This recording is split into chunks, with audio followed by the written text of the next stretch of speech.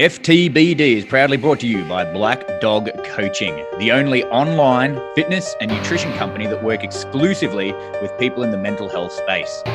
While other fitness and nutrition companies focus purely on looking good, Black Dog Coaching offers full spectrum coaching that incorporates fitness, nutrition, mindset, habits, routines, and lifestyle choices to support positive mental health. So if you're battling the black dog, there's two things you need to do. Number one, contact your GP and arrange a mental health care plan with your mental health professional. And number two, contact Black Dog Coaching. Because while a mental health professional is a very important piece of the puzzle, it's just one small piece of the mental health pie. For the other 90%, Black Dog Coaching has got your back. For more information, check out www.blackdogcoaching.com/information. Ladies and gentlemen, welcome back to another edition of FTBD. For the uninitiated, that is Fuck the Black Dog. This is a podcast that is all about mental health, the ins, the outs, the pathways through it and the pathways out of it. And today we have a very, very special guest. We have Mr. Aaron Locke with us, who is actually one of the original members of Black Dog Coaching. And he's kindly agreed to come on and share an incredible story with us today. So Aaron, welcome to the show, brother. Hey boys, so glad to be here, mate. Mate, it's an honor to have you, man. It's an honor to have you. As always, guys, so if you're listening in, I do know what's coming, but sometimes some of the content that we do talk about, it can be triggering for some people. It can bring up certain emotions. So just be aware that if throughout this podcast you find there are certain topics that resonate with you or that trigger you, by all means, nobody's twisting your arm and forcing you to stay here. But I would ask that you do take some time to reflect on what it is that's triggering you and why it is that it's triggering you, so that you can look at doing the work on that and getting the help that you need with that trigger. So Aaron, mate, what I'd like to do is I'd like to invite you to just give us a very quick overview of your story. I know there's a lot to cover off on, and we will come back and tap on it, but I would like to invite you to share a little bit of your story with our listeners, brother. Well, pretty plain and simple. If you're watching this podcast, it's all about Black Dog, and what we're striving to achieve as men to battle it every day. Even though I'm in a pretty good place now compared to where I was, it still affects me every day. So basically, I was at the last straw of my tether, as you would call it, heavily getting into alcohol again, becoming an abusive partner. And what I mean by that is not physical, but mental, and just taking it out of my partner and my children. So I got to the stage where I was at work and I was thinking some pretty stupid shit, as you do when you've got a mental health issue. And I needed some help, and I needed it quickly. Otherwise, my marriage was going to end. I would have been able to see my kids. That was the point it was at. The missus took the kids and said, "Look, listen up, Bucky. It's time for you to ship in or ship out." And so I, at the time when she put that on me, I was kind of like, "Well, fuck you, ship out." And then we had a bit of a discussion, and obviously had a bit of a discussion. And then what triggered me was the fact that I had trouble with my eldest daughter, not seeing her as much and being through a relationship breakup before. Really just got the heartstrings going. And I was at work one night and I seen the Black Dog come up on the Facebook page, and I listened to a few podcasts of that, and I just said, "Mate, that is inspirational. It's something I wanted to achieve myself." And I bit the bullet and contacted Neil, and here we are. 100%, man. And I'm 100% glad you did, because we will touch on this later on, but Lockie actually started as a client inside of Black Dog Coaching. He was one of our very early clients when we were still just Black Dog Brotherhood. But he's actually one of the mentors. We have volunteer mentors inside of the group, men who have completed the program, who stick around to help other people through it. So that's a testament to how far you've come from where you were, from a place of depression, alcoholism, and suicidal thoughts, to now being a volunteer mentor inside the Brotherhood as well. So that's we will talk about that a little bit more. Lockie, I'd like to invite you to, let's go way back, and I'd like to invite you to share a bit about your upbringing, because obviously the alcoholism started somewhere, but prior to that, you had what could only be classed as a pretty rough upbringing, yeah? Yeah, yeah. It was look, as I've sort of learnt to appreciate my story more often, and what we coach in the Black Dog is try not to be a victim of your trauma. So I've learnt to look at my story more so on the positive side and look at it as from the observer side. So it's been hard to do that because I had a lot of anger in my life and a lot of frustration in regards to my mother. So she's a very narcissistic woman, very controlling and very mentally abusive. Like got to the stage as I got older that we used to get in punch ups and all that kind of stuff, and that kind of set things off. I come from a broken family, which is more common than not these days. So Yep. my mum broke up with my real father and then met my stepdad. I have a really good relationship with my stepdad still to this day, but I do not have a relationship with my mother. That's something I've learnt to come to terms with and accept it. I probably believe in some way or another that I will have a conversation with her about some stuff one day, but at the moment I'm not too fast. But yeah, she was a very mentally controlling woman and made me think that I had mental health issues from a very young age and just didn't really know what they were. So yeah, just journaling and stuff and trying to remember thoughts and notes and stuff that I'd had. Just instant, especially when I got a bit older and I moved away from home and then come back and thought everything was changed, and just me and my mum don't mix. It's a cocktail that's meant to explode every time we get together. Yeah. Would you classify your childhood as abusive, as physically, emotionally abusive? I would classify it more mental. Yep. More mental abuse, more degrading, and made me feel unloved. And I've had this conversation with my wife where I don't remember any kind of affection being shown, or come in and give me a hug, or have a cuddle and watch a movie, or I love you, or all these little things that really children need. As a father now, Yep. I can see when I get distant and I don't, it's probably not the word. Where you're concentrating on their naughty behaviour too much, and you're trying to discipline them all the time too much, rather than saying, look, how can we fix this? What's wrong? Asking them the questions, like what's wrong, mate? Focusing on telling rather than leading. Yeah, you know what I mean? And that's only, obviously since the Black Dog Brotherhood, since I've joined, I've learnt, yeah. Yep. Mate, tell us a little bit about your relationship with alcohol. How young were you when you were first exposed to alcohol, either as a witness or as a participant, and what effect did that have on you at such an early age?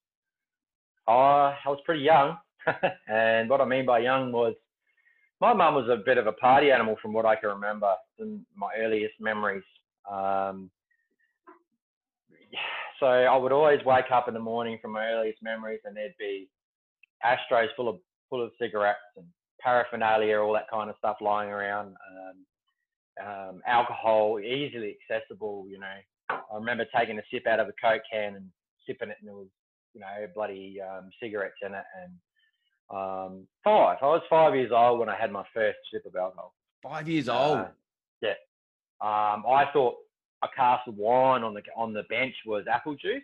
Yep. And I conceived to just can drink it because mum was passed out wherever she was, and in a bedroom, and I just consumed that, thinking, this is good, thinking it was apple juice, and it was actually wine in a cask. And did you did you realize that something was emotionally changed you? Did you realize that you were drunk, or that it had had an alcoholic effect on you? Not until I got older, but the story that my mum told me was that she found me passed out on the couch, and I was like, "You found me what?" it was like, just stories that you hear, and like my grandparents told me a little bit more as well. So, and my mum was a distant, she's not very attentive. I was found wandering many times, kilometers away from home. Yep. And, I shivered to that, to think that my 3-year-old turning 4-year-old would be found kilometers away from my house. So you were kilometers away from home at 3 and 4 years old? Yeah. Yeah. Damn. I was by myself. At one stage, I was actually naked on my tricycle. This was only last week, wasn't it? Yeah.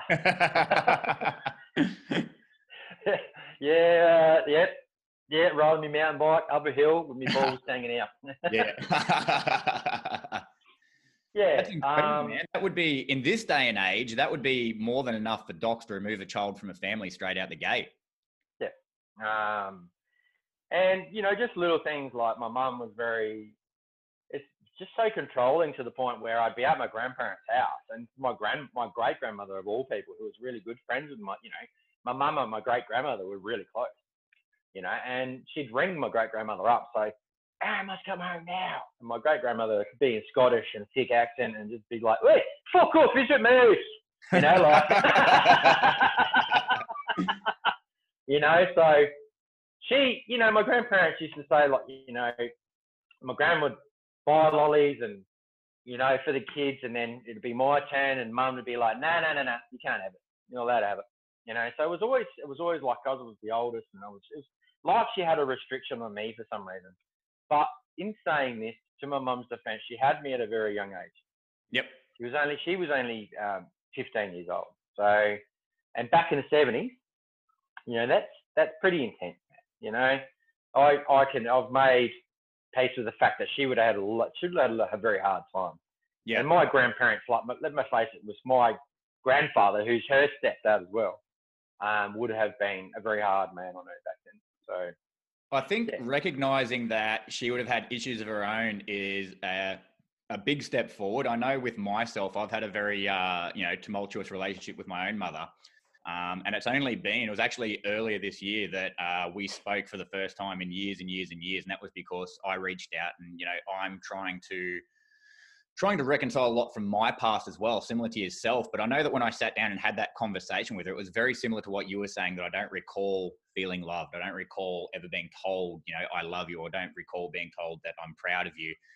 And when we sat down and had that conversation, and she was able to share part of her story with me that I'd never heard before, a lot of things that didn't make sense before started to make sense. So I think having that level of awareness of knowing that A, she had you so young, and that B, she would have been, dealing with a lot of her own stuff at the same time she was dealing with a newborn. I think that having that level of self-awareness is going to play a big part in moving forward. And if you decide to have a relationship with your mother, it'll sort of, it'll play a big part in that, because you're a little bit older now, you've got that understanding, and you're a father yourself. Yeah. And we've had this conversation. Man, that conversation we had when I seen my mum at the shops, and she was like 5 meters away from me. Yeah. She didn't, whether she knew subconsciously I was there, but I had that choking feeling I used to get when I was in the same room with her. Like, if I speak to her, it's going to go one of two ways. Yeah. She's either going to be completely oblivious, because she's starting to now get older, and she's getting a little bit out there. Yep. Talking to my sisters recently, and I just chose to just leave it. Like, I just went, no, I don't want to deal with that. I don't feel that I'm in a place to deal with that, and I just left it. Yep. But later I could feel, later on I felt, wow, was that a courageous thing for me to do? Was that, I questioned it. You know what I mean? So absolutely. Yep. Yeah. One of the questions I ask myself with regards to my relationship with everybody, because I do have a lot of damaged relationships from my past, is if the police knocked on my door and told me that person was dead, how would I feel? And I know for me, that caused a lot of reflection, because there's a lot of people that once upon a time I was like, I hate that person. But then the thought of not, at least, maybe not mending, but at least having closure on the topics that, we disagreed on, I know that hit home for me. And actually thinking about, if that person died, where would that leave me, in a headspace wise? Would that leave a hole that I would never be able to fix? So You know, that's just for me personally. And I know that that's something that doing that, it allowed me to identify who from my past I need to make amends with. Because there were some people where the answer was, don't give a fuck. Like it literally had no effect on me. But then there were other people where I was like, yeah, shit, that would actually that would leave me in a pretty dark place if they were to die and I left things unsaid. In saying that too, like, it was strange because it was also when I was just recently I do want to continue with what I'm doing at work, you know, like, or do I just want to go back up to operating or have that? Do I still want to have can I still put the commitment in, and do I still want to continue on the journey at work, what I was doing, and just getting into not arguments with people, but personality clashes, you know, and that just made me just go, okay, what your reflection on your way you're feeling to this person is actually reflections of your personality. So you need to learn to go, hey, I'm better than that, and it just took the foot off the accelerator. And when I did that, things got so much better at work. It's all about self-awareness, isn't it? Wow, like 3 foot world, like you coach. Yep. And it was, I couldn't believe how much it was my own ego. You know, like I just was like, wow, you know. So in saying that, my mum in some way was a blessing that I've seen her that time, and I've seen her at shops before, and she couldn't even remember one of my child's names, you know, like. So yeah, this is the kind of self-centered, narcissistic person that she is. You know, she's just, whether it was having children early, or she just went, I've had my kids, I've had my time, that's it, I'm done. So it's hard to understand. She'll never ever tell us the real or true answer, I don't think. Yep. So mate, you were first exposed to alcohol at 5. At what point in your life did it become a conscious choice to start drinking regularly? At what point did it start to become a regular part of your life? Probably when I was about 13 or 14. 13, 14. That's crazy young. Yeah. So, that was more peer pressure, if anything. You know, that's like when you're at high school and you've got other stuff floating around, and you've got this and this peer pressure, and it's a group. But more so around the 13, 14. And then it got really, really, as soon as I moved out of home, you know, that was it. That was basically, you know, I had a pretty bright future. My purpose, obviously helping people, was probably realised at a young age. I wanted to be a nurse at one stage. Yep. So I was all good. Pretty much got uprooted from about year 11. Mum and dad come into some money because dad had an accident. When I say my dad, I mean my stepdad. Yep. Came into some money because he had an accident, come home from work, got a big payout. And so they went, right, we're moving to Adelaide. It's like right at year 12. Yeah. I'm just like, wow, you know. And then in the middle of year 12, we're moving again. So I had to travel 2 hours. So I had to travel 2 hours to and from school, and that just fucked my fucking year. You know, that just, year 12 just became pretty much a blur after that. You know, and that's when I just sort of realised that my parents were selfish and didn't really think about my, you know, when it came to the crunch and year 12 was finished and I didn't do too good, they're all like, why? You know, and they didn't realise, you know what I mean? And that's where I just lost my shit. You know, I just like, are you serious? Is that the point you sort of gave up on? Is that the point you sort of gave up on the idea of nursing? It just went into the basket? Yeah, I just went, I fucking had enough. And that's where the rebellious Lockie came out, and I pretty much became a person. I don't, you know, it wasn't not real bad, but a person I didn't like. Like if I met that person now, I wouldn't like him. Do you know what I mean? So I can resonate with that, brother. Yeah, I was a dickhead, man. So did the drinking get worse at that point? Oh yeah, mate. Yeah, and along with everything else that comes with life, you know, like they say that, you know, drinking is, well, they say that other things are gateway drugs to drugs, but that's what happens. Alcohol is probably more the gateway, if anything, you know, because you search for that extra thrill, or on this, you know, the next level. So much you can drink. There's only so much you can drink before you're chucking up and not having a good time anymore. So what else do we do? Let's find something else to stimulate us. You know what I mean? So went through all that through my life. you know, like most people do. If you didn't, then I find it strange. But but that's me. But it was always in my family, you know, like drinking, drug taking. It was always in there. Yeah. So obviously, cut to now, you're a husband, you're a father. How did alcoholism affect your life as a husband and a father? Catastrophically, mate. Catastrophically. I was at a stage where, like, I mean, I was going places at work, but then I was under a lot of pressure as well, because it is a pressurized situation. You are amongst a lot of peers, and there's strong people there. There's strong opinionated people. And I thought that I was never good enough. You know, it's always that self-doubt stuff that mental health has with you, and the mental health issues. Yeah, so that probably played a fact. And then the fact that my marriage was not going real well, and I've done a few things in my marriage that I'm not proud of. So it's been a battle for a long time, and I tried to give up alcohol before. I had a stage of abstinence for about 4 years. Slowly tried to introduce it, thinking everything's all kosher, and boom, the cycle started again. So it was time to cut the cord, mate, and you know, that alcohol, it's an evil thing.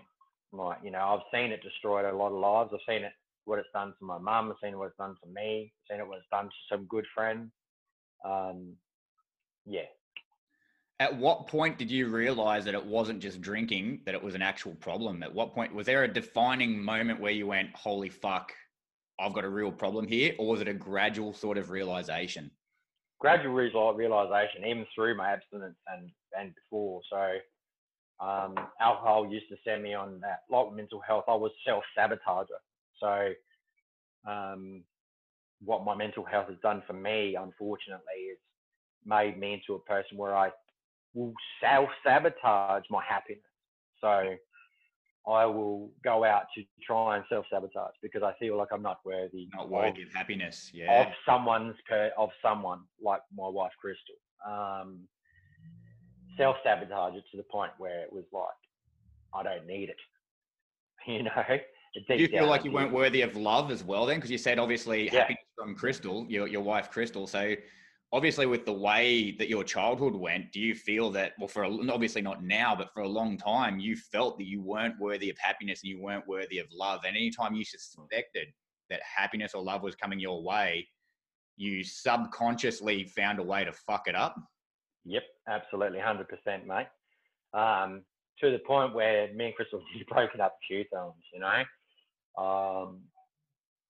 And the trauma that I've caused her as well. We've been through counselling, and she's seen Robin as well, you know, like that. Robin extended an arm out to let her have an outlet at one stage. Yeah, just massive. Like, I mean, I've damaged Crystal's hand through wanting to not be here anymore. And I was smashed off my tits, and I was waving a knife around, saying, like, I've fucking had enough. I've had enough. The knife was meant for yourself? Oh, fuck yeah. And Crystal dove out of bed, like, she's asleep. And she's dove out of bed, and she has, like, because I was ready, mate, and I was ready to fucking cut something and just bleed, you know. And I said to Crystal, I've fucking had enough.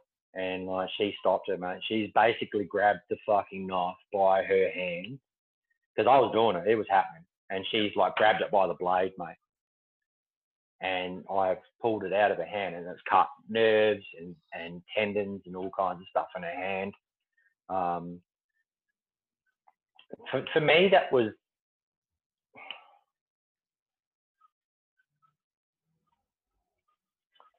pretty defining for me, because I've finally, the stage where I've actually hurt someone else. Yeah. Do you understand what I mean? Yeah. Unintentionally, because I've never felt like, I've probably said to Crystal, oh, get out of my way, or pushed her or something, but never wanted to physically hurt her, you Yeah. know? So when I did actually hurt her, and this was serious, mate, because she could have lost fingers and all That kinds must of have been stuff, man. soul destroying. Mate, it was, and still is to this day. Like, I don't dwell in it as much as I used to, but we'll talk and it'll come up with full Crystal, and she still gets to that emotional stage where she's crying about it. So Yep. that was huge. That's around the stage where me, you know, we got Sebby. Sebby was in our lives, and I was going through a pretty bad stage with him as well. I know they say that women go through postnatal depression, but I was actually suffering from a father's point of view as well. Yep. And were you still drinking at this point? Oh, mate, yeah. Yep. I was drinking every day, and you know, to the point where it got to the stage where I, you know, didn't want Sebastian here. Yeah. You know, and Crystal stopped me again, but I was in the room and I was smothering him. So that was pretty intense for Crystal. She's been through a lot of trauma. She's been there through my suicide attempt. So she's been there and been my rock and been there and helped me. And we talked even more, and there's been a couple of times, extra times, even after the retreat that we went to, and I'd come up with all this kind of stuff, that there was other suicide attempts I'd forgotten about. Right. Yeah, and she was there to intervene. So I guarantee if it wasn't for Crystal now, I probably wouldn't be here. That's intense, man. That's really, really intense. Yeah. Yeah. So her mother's seen one where I rang them because she was away with Sebastian again, another instance. Yep. She's left home and took Sebastian because she was frightened for herself and Sebastian. Yep. And I rang them and said, look, I've had enough again.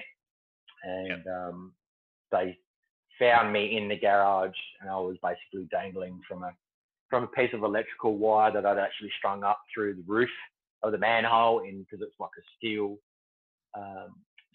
We got a steel house thing, so I had it all set up, locked up, and I sent messages of a noose to one of my best mates and to my cousin, who's basically like a family member. Yeah. Tonight was the night. And I rang Crystal and said, tonight's the night. And she family basically got with her mother, and her mother's shorter than Crystal, and she's like 4 foot nothing, and Crystal's 5 foot nothing. And here they are trying to get me out of this noose. And luckily there was a ladder there, and she was up on the ladder and she was getting me out of the noose. Do you feel that subconsciously on some level that you didn't really want to, because you've called people and given them the heads up that you're going to do it? Do you think on some level you were hoping that somebody would come and save you? Come and rescue me. Yes. Come and do it now. Because if I didn't have anyone, that was the realization in my life, that I actually had people in my life. I thought I had no one, even though I was married with kids. Every cloud a silver lining, even something as dark as that. Yeah. So I often say to people with my, my suicide attempt, I often say to people, it wasn't that I wanted to die. It's more that I didn't want to live anymore. I didn't want to live feeling the way that I felt. It's not, I don't think anybody truly wants to die. It's more that they don't want to live in the place that they're in at that point in time. And it just feels like the only way to end it. Yeah. It's the pain for me in dealing with the fact that I didn't really have an outlet to, I needed my mother during these times, Yeah. And I didn't have that, and I needed that. I fucking needed that, but I was also blind to the fact that I already had one. Yeah. In Crystal's mum, in Crystal's mum. So from that day, Crystal's mum is my mother. Like, couldn't see the forest for the trees. Exactly, man. Like, she is my mother. Like, I would go to her and have a chat. And both Crystal's parents, like even her father and Crystal, they love me to the point where I am their son, When it was, when I got institutionalized a couple of times through suicide attempts, was in hospital for about a month. Actually, in Adelaide, I actually got airlifted to Adelaide because I'd had an incident in hospital, and it took me about 5 or 6 cops to restrain me, and I was ready to fucking So there's a lot of trauma, a lot of incidents, and the precipice for me was like when had seen the Black Dog Brotherhood, and I seen it, and I was like, I am ready for this to not be a fucking part of my life anymore. You know, I'm ready for this to be.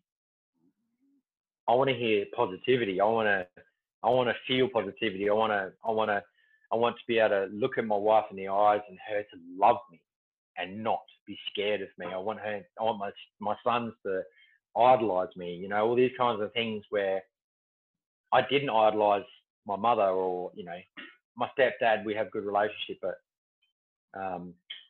it's just, I want to change. And that was the precipice for me. It's just, I'd had enough, and I needed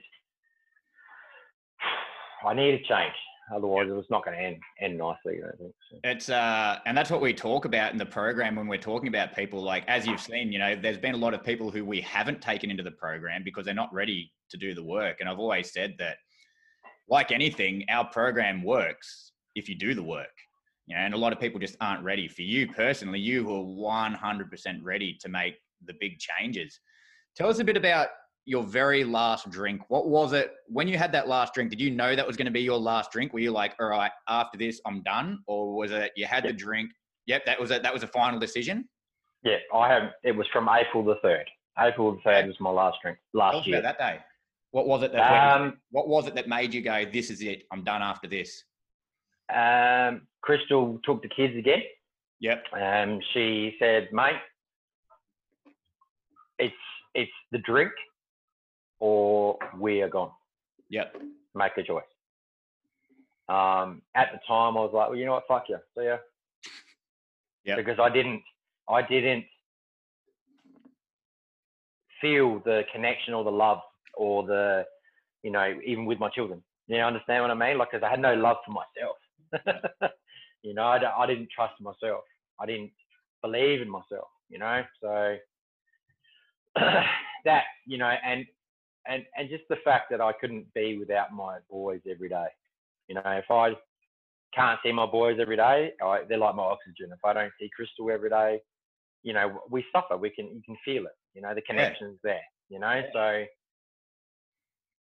I said, righto, what's the chances of us if I give up the drink? And Crystal was like, you fucking will give up the drink, otherwise that's it. Yeah. So she had to lay down the law to me to say, if you want us in your fucking life and you are serious, you will seriously give up the alcohol and repair what you've done again. And so far, as we know now, the story is still continuing. Can you share what it was like going through the quitting process? Because obviously, first drink at 5, started drinking regularly at 13, heavy drinker through your teens, and then through your adult life. Can you share a bit about the quitting process, what that was like for you? Well, because I'd done the abstinence thing before, and I'd said, right, you know, that was a good stint. It was 4 years. The first year I can still remember is always the hardest. Yeah. The first year's the hardest. Because once you give up drinking, you also self-isolate. So social circle changes. Yes. So I'm a creature of habit. Unfortunately, I've always been one. So if I don't have drinking, I have to be doing something else. So vacuum. Yeah. So yeah, I've always been like that through my life. If I don't have drinking, I'll go to food. If I don't have food, I've got to have working out. It's always been the cycle, which I've broken now. You know, so it's just being that better, you know, better person that I'm more interested in, being a better father, being a better husband, being a better worker, and just pushing that purpose stuff that we talk about. And to highlight just how strong you are and how far you've come with getting off of the alcohol, you actually went out just a week or two ago back to your old watering hole, which for a lot of people would have been the ultimate trigger. And you were surrounded by people who were drinking in your old watering hole. And not only did you not drink that night, you didn't even feel the urge to drink. There was just zero urge to get on the can. Is that right? Absolutely. Like I had zero urge. Like it was amazing. And Crystal, she's the same. Like she doesn't drink at home. Like we don't have alcohol at home. Yep. Occasionally there'll be a bottle of wine in the fridge that she's been given, or she'll have something she's brought home, and she's worried, or we've got alcohol in the house now, but I don't know where it is, and I've never searched for it. So that for me going out felt incredibly. I was with a good bunch of people too. I mean, I'm with Brian Murphy, as you know. He's just left biz. It's his farewell. So, and I was with a couple of good workers that I get on really well with, and being in a sense of people that you can associate with were good. But you could even tell, like I don't sprout off. Hey, I don't drink anymore. A lot of people don't know that I don't drink anymore. Yep. So when people were asking me, "Hey, Lockie, what are you having, mate?" and I just sprouted off, "Yep, soda and lime, thanks, mate." People had to second guess that. Yeah. Had to go, "You want what?" You know what I mean? So, are you sick? Are you dying? What's going on? Yeah. So for them to sort of have that realization, and I know a few of them knew I didn't drink. Brian obviously did. So it's kind of cool. It's kind of gave me a bit of a goosebump moment where I can safely say now that I could probably do that again. Yep. But in saying that, when I went to Adelaide, I went to my uncle's house and he was drinking. I was a bit more triggered then. I don't know why. But yeah, lots of conversations about mum and my sisters as well. That's probably what contributed to that. So, yep. But yeah, that night was awesome, and I barely laughed like I haven't barely laughed for a long time. Out in the social environment, out in enjoying myself without alcohol. That's awesome. Lockie, mate, I'd like to ask you to share a little bit about your journey post-drinking. Obviously, I've seen it because, I've seen your progress through Black Dog Brotherhood and that. But I'd like you to share a little bit about you've been with us for just over a year now. I'd like you to share a bit about your journey from stopping that drink to your time in the Brotherhood to where you are now, because this, for me, this is the crux of this story, because everybody's heard exactly how low the alcohol took you and how, you were struggling with it from a very, very early age. So I think that your story, this back end of your story, the last year of your story, highlights what anybody is truly capable of if they want it bad enough, if they're willing to do the work. So I'd like to invite you to share the last year of your life and the changes that you've made bit by bit up to where you are now and what you're doing now for your mental health and your physical health. Well, let's start with, I ain't finished yet. No, not even close. Just warming up. Yeah, just warming up. The hunger and the drive that I feel now, even though there is moments of deflation, which is something we all deal with our mindset. Yep. I'm pretty proud of the fact of how far I've come. My lovely wife tells me pretty much every day. My children even tell me, people that I notice and people I'm friends with, they can see my positive attitude and outlook on life has changed, especially at work as well. So, but from starting where I was, probably pretty timid when I came in, I guess. Like took me a while to start sharing stuff, if I remember correctly. But now I probably share too much. No such thing, brother. No such thing. I do that to drive blokes inside the group, and I know it works. So, yeah. But the journey so far has been one of, I would say, success. So, 100%. From where I am, where I was, not actually knowing, you sort of still come in blind when you do this kind of stuff, and you're like, where's it going to take me? What's it going to do? Am I prepared? You don't know what you don't know. Yeah, keep committing to it, and talking to Crystal when the idea was, at first, you know what I mean? You're kind of like unsure of yourself, but now I couldn't be more sure of myself. And like we say, that what people spend money on themselves every weekend like I was doing, spending probably $300, $400, $500 alcohol a week. You know what I mean? It was $50 a week to join you and help me in my lifestyle was fuck all compared to what it, you know. But yeah, so the mindset that I have now and the stuff that I've done with all the Wim Hof breathing and the ice baths and the working out and the growth mindset wise is amazing. Like my breath now, that's something I used to struggle with my anxiety side of my depression. It'd take my breath away.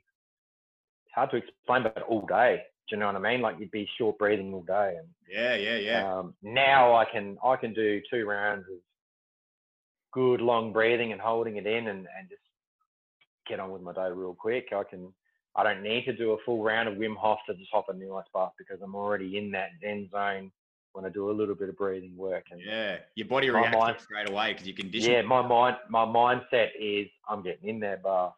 You know what I mean? Like it's not a case of no, it's just in. You know what I mean? Yeah. No hesitation, no fear. Nah, no hesitation, no fear. And I mean, I've still got guys now that go, I don't know how the fuck you do that, Lockie. You are a machine, you know. And it's pretty.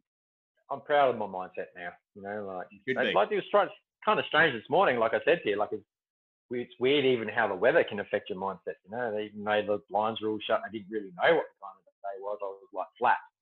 I think that's why Poms are miserable because they don't get sunshine. Yeah, we got to the gym. Sorry to any Poms listening. My bad. Yeah, that's all right, man. I'll share this. I'll share this with my granddad. He's from the Pom. You've got Pommy blood and Scottish blood. No wonder you had a problem with alcohol straight out the gate. I've got the trifecta, mate. Pommy, Scottish, and Irish. So God, you're doomed from the get-go. Yeah. So Sorry, go, mate. You're up. What does the future look like for Lockie? Because I've seen where you are now, and I can't even. Sometimes I struggle to wrap my head around the man that I met just over a year ago versus the man that I see before me today, and the leaps and bounds that you've made. What does the future look like for Lockie? Where do you want it to take you with your newfound headspace, your newfound love of life, your newfound purpose and drive? Where do you want that to take you, and how do you see that unfolding? Well, obviously, mate, I'd like to be a big part of the Black Dog Brotherhood. You will. That's obviously number one. To give back to the Black Dog Brotherhood is something that is number one on my list. Especially helping the guys out and actually seeing that, you know, actually getting that feeling of satisfaction from actually getting a comment from someone in the brotherhood to say, Lockie, you've helped me. Thank you for your inspiration. Thank you for your journey, because that helps me. It's the best. That every day, that is a precipice for me. That's my want to help people at a young age, like wanting to be a nurse, all that kind of stuff. And then now being involved in the Black Dog Brotherhood is the precipice. That is the center of the goal. But what's stringing from there is I've managed to put that purpose and twist it into my work. So now that has been, yes, I do the leadership stuff, but now I managed to kick some goals with the mental health side of things at work. So speaking to the manager of the Weiler Biz and Tasmania, the manager, and actually having a good chat with him the other day and actually having a coffee and going and have a chat, talking about it, he said to me, yes, it's going to be a yes. They're going to introduce the mental health first aid inside of Biz, and it could become a national thing. So damn, that would be pretty amazing. Same company, whole new role eventually. Well, I did sort of mention that, and he's like, you know, don't take the blinkers off. Keep on doing what you're doing. Yep. You know, he said it was really, really bloody good timing. Yep. So just keep on doing what I'm doing, which is obviously I'm backing up the meditation group stuff that I have inside the group. You know, so I'm actually trained in the mental health side, but now this weekend I'm doing like a counselling and psychology course at Sydney University. Yep. Online. So that's basically showing the men that I'm committing to them to say, I have the qualifications. This is what I'm doing for you guys, as well as myself, obviously, but to help you. So come and join us in the meditation group, because now I have that experience. They can have the trust and the faith to join that group and actually have, this is actually, wow, this is a serious group. This is like serious, you know what I mean? So construction, but also construction and mining need all the help they can get, because I know FIFA in particular, but construction and mining, the rates of suicide and just the reported rates of suicide are phenomenal. I believe it's actually, with defense, it's one of the highest industries for mental health issues, depression, alcoholism, addiction. And actually having that mental health meditation, obviously undertaking the meditation tuition with Robin, and having that holistic counsellor side stuff, let's see where that takes me. It's a marathon, not a sprint. So let's keep the blinkers on, stay focused, stay present as a father, keep working on myself, but just keep building on this, keep building on it, and see where it takes me. He wants me to be a part of the committee that can actually introduce this to biz, so that's going to be pretty special as well. Yep. So we'll be working with more other local. There's another local. I'll put a shout out to a local men. Well, it's not men's group, should I say? It's a local group. It's called ANAT, which is I'm Not Afraid to Talk. Yep. And that's helped me also in my journey, and the Black Dog Brotherhood as well. So there's a guy in there that runs that, Jeremy. He's pretty insane, man. He's done a lot for the local community and making people open up and doing podcasts and getting, especially with the COVID stuff, he would just invite local people to talk. And that was amazing to watch, because it was like people that you'd be on there not even realizing that they had struggles.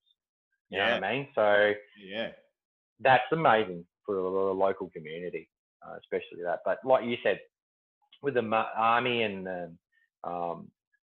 the mining side of things, if this becomes, if I can become independent, Hayden said that he could probably use me the way that he uses Robin, but as a local.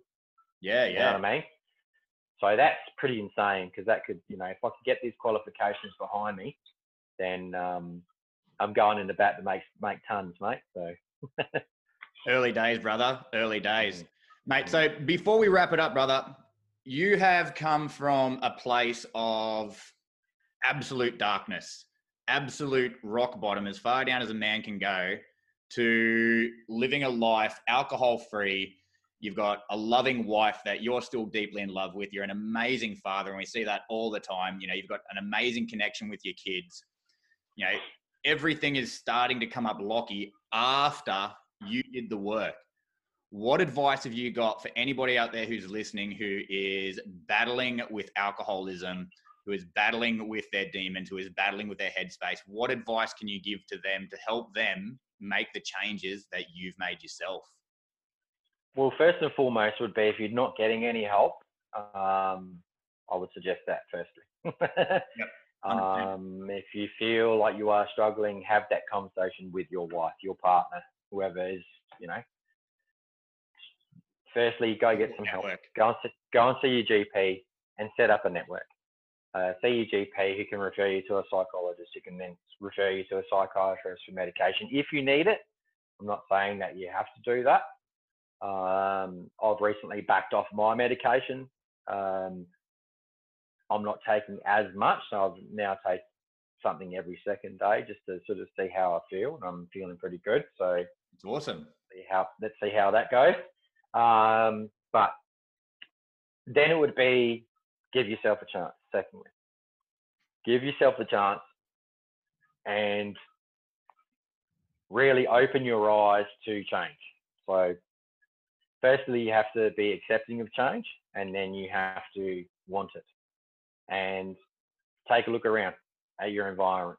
So if it's not serving you, and if it's driving someone else insane, or someone else is not happy in your relationship, or your kids are suffering, or your work is suffering, or take a look at it and tell yourself the truth.